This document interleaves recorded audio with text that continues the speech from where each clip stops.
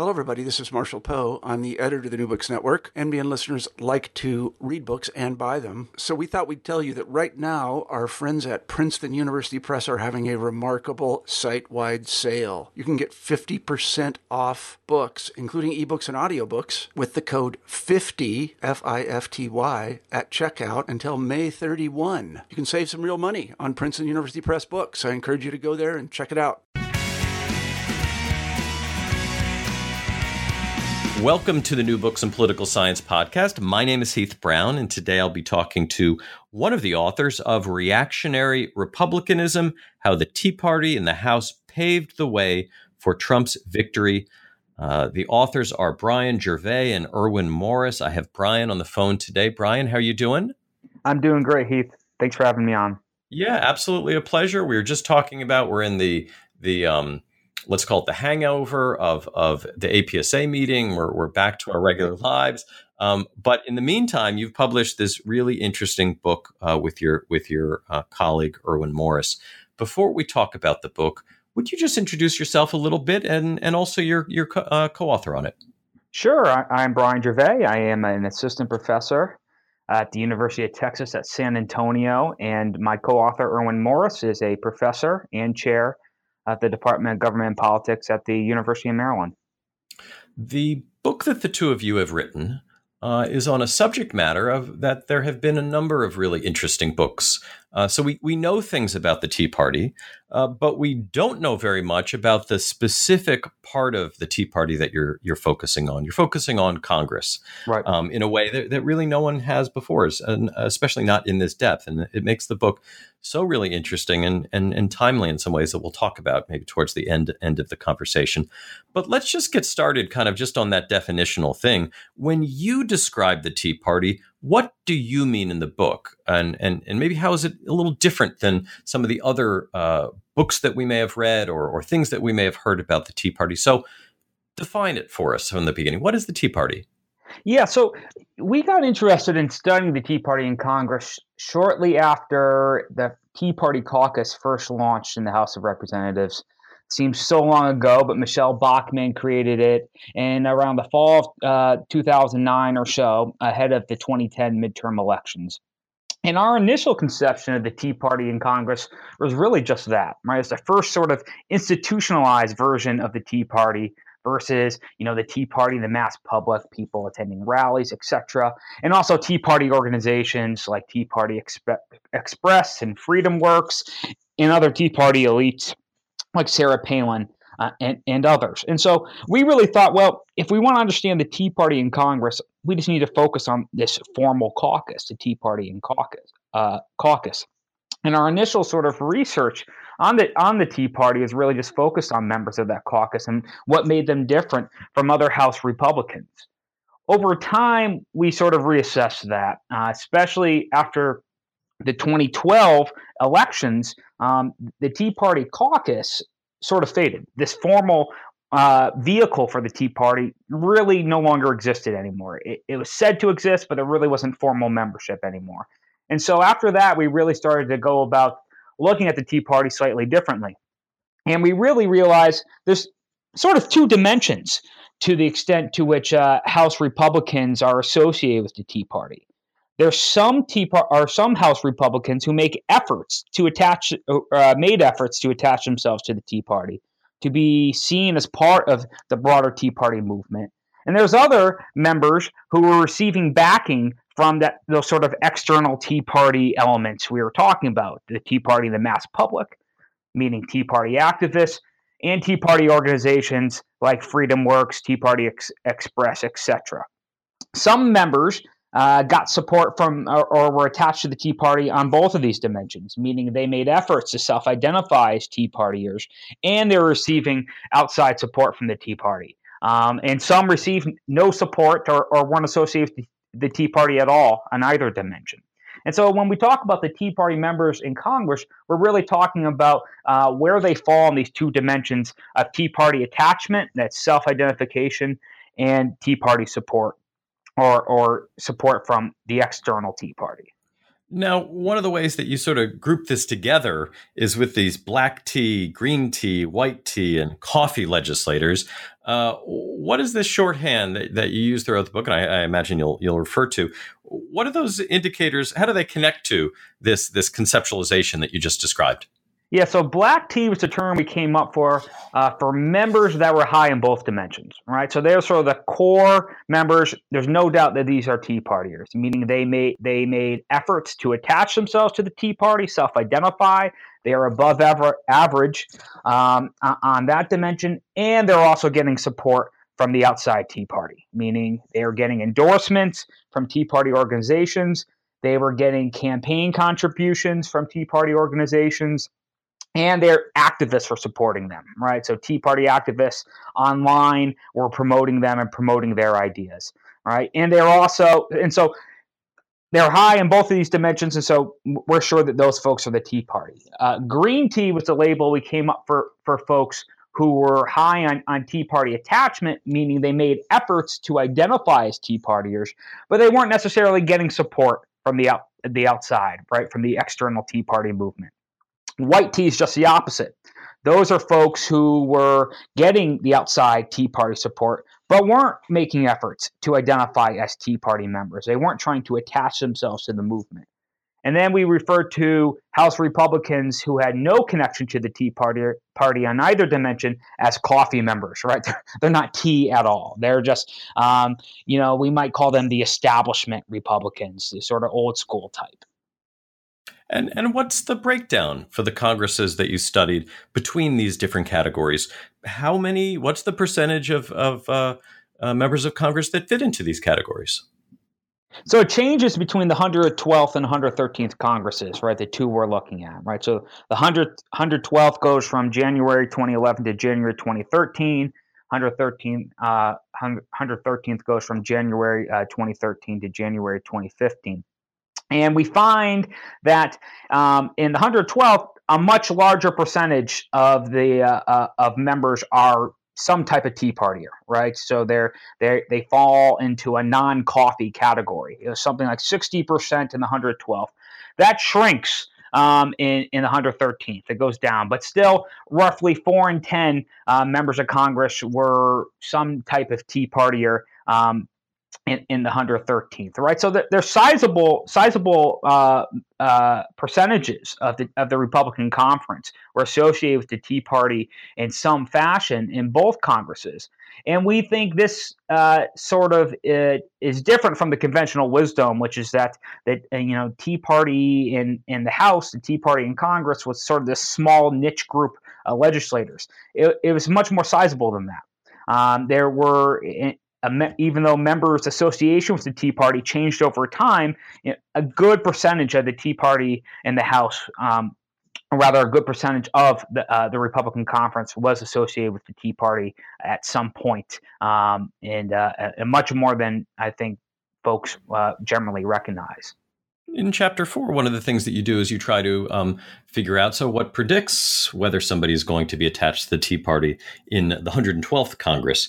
And you look at a number of factors, especially the diversity of the members' district. Would you talk a little bit about that analysis and what motivated it and what you discovered about what predicted whether one would be closely attached or not attached to the Tea Party? Right. So when it came to Tea Party support, we found that, and again, this is support from the external Tea Party, we found that support really did flow to less senior members, right, from more competitive districts. And we interpreted that to really mean that these outside groups, these outside activists, they were supporting vulnerable members, right? Vulnerable Republicans. They weren't necessarily trying to find folks who were most ideologically aligned with the Tea Party or with conservatism, etc. Right? And this makes some sense.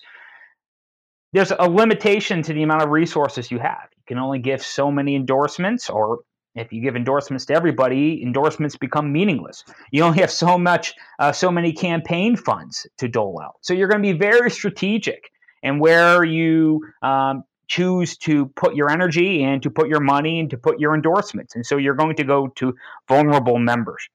On the other hand, members who chose to attach to the Tea Party, self-identify as the Tea Party, make efforts to connect themselves to the Tea Party movement, right?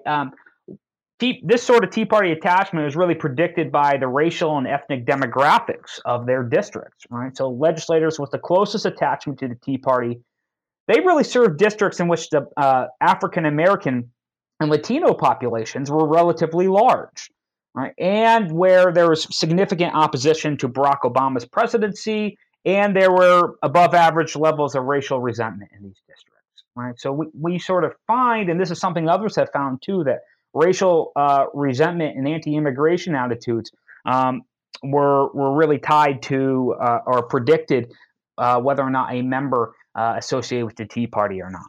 So we know this about their constituents and what's going on in their district. What happens once they arrive in Washington, or if they've already been elected, once they return to Washington, about how they legislate? Do they legislate in a way that corresponds to what you found, what you just described about racial resentment and views about immigration?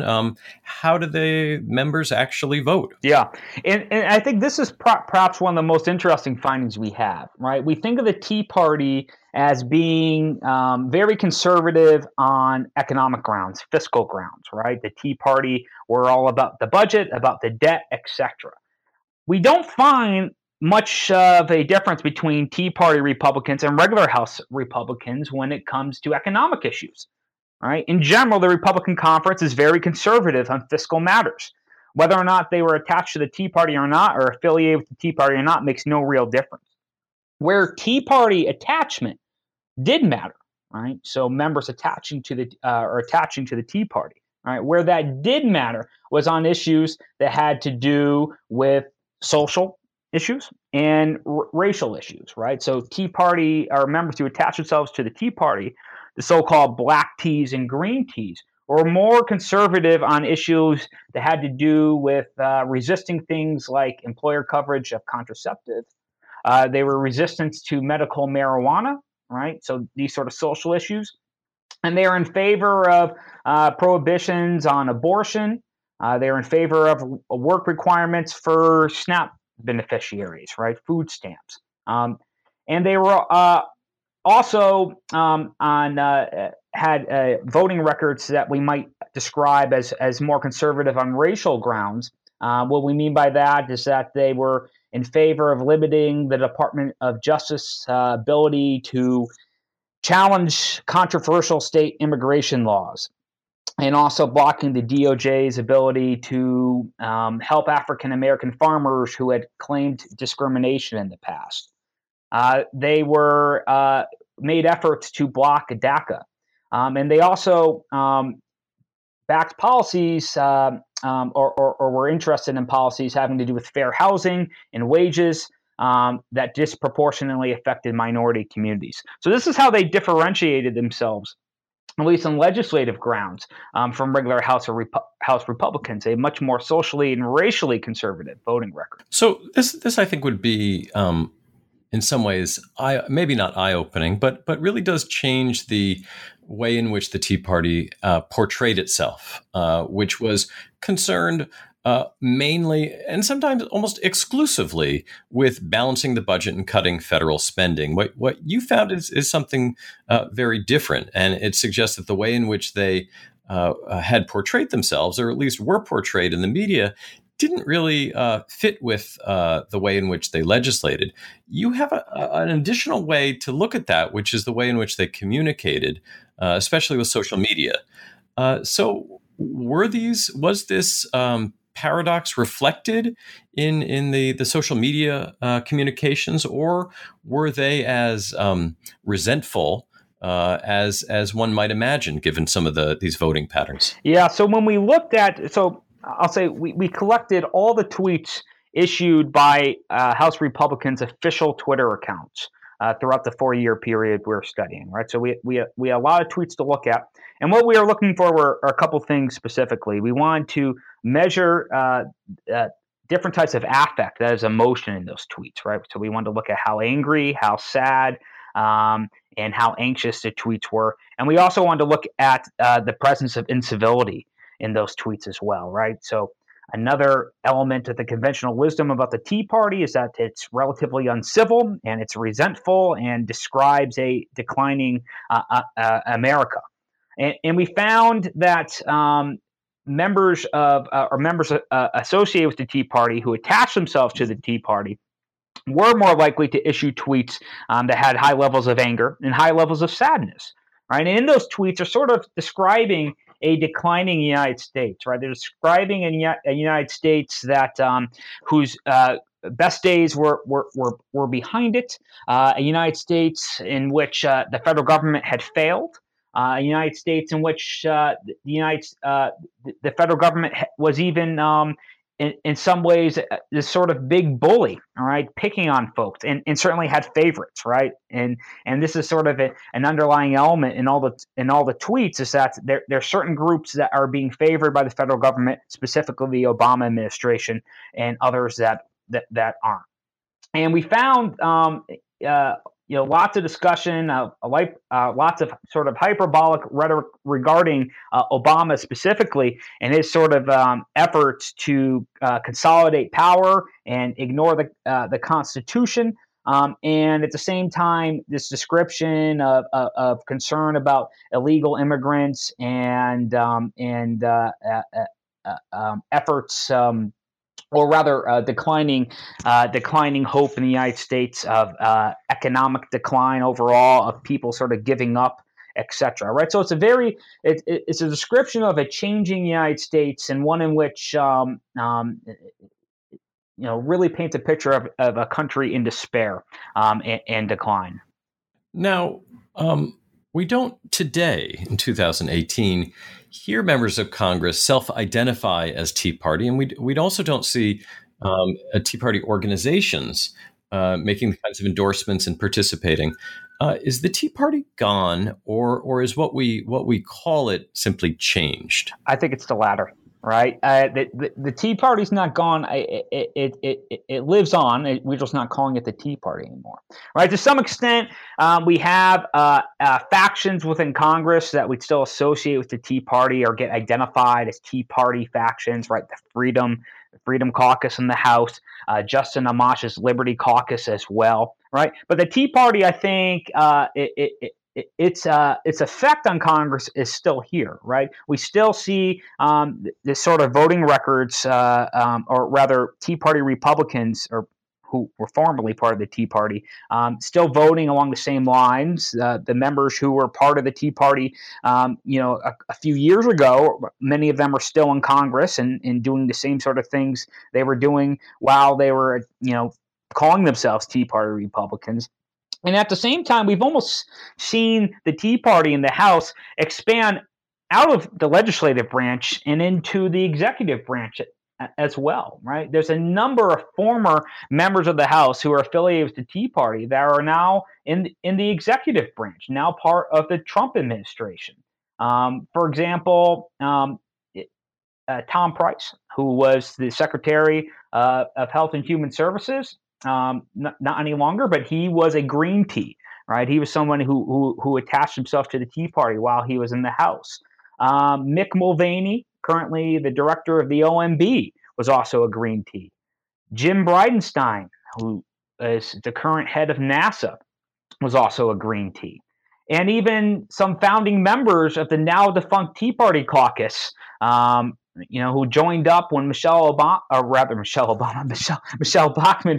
first launched it. Two very different people. Pete Hoekstra, who is now an ambassador in the Trump administration. He was part of the Tea Party caucus when it first launched, and Vice President Mike Pence was a member of the Tea Party caucus when it first launched. And so we see Tea Party House members, these folks whose behavior we have been measuring over a period of 4 years, that now they're in the executive branch, and now they're taking the same sort of Tea Party policies, or at least positions, and putting them into practice as members of the executive branch. So in stepping back from the book, What sense do you make of what the Tea Party is?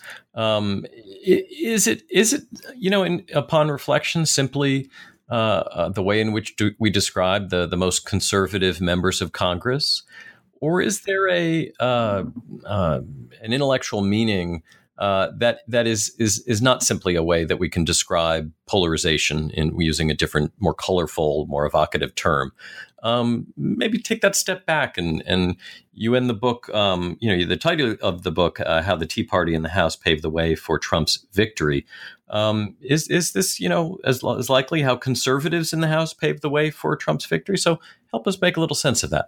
Yeah, I think the best way to describe the Tea Party in general, both the Tea Party in Congress and the Tea Party in the mass public, is this reactionary movement, right? And the Tea Party in the House, broadly speaking, was this reactionary element that came to power and gained influence in the House of Representatives.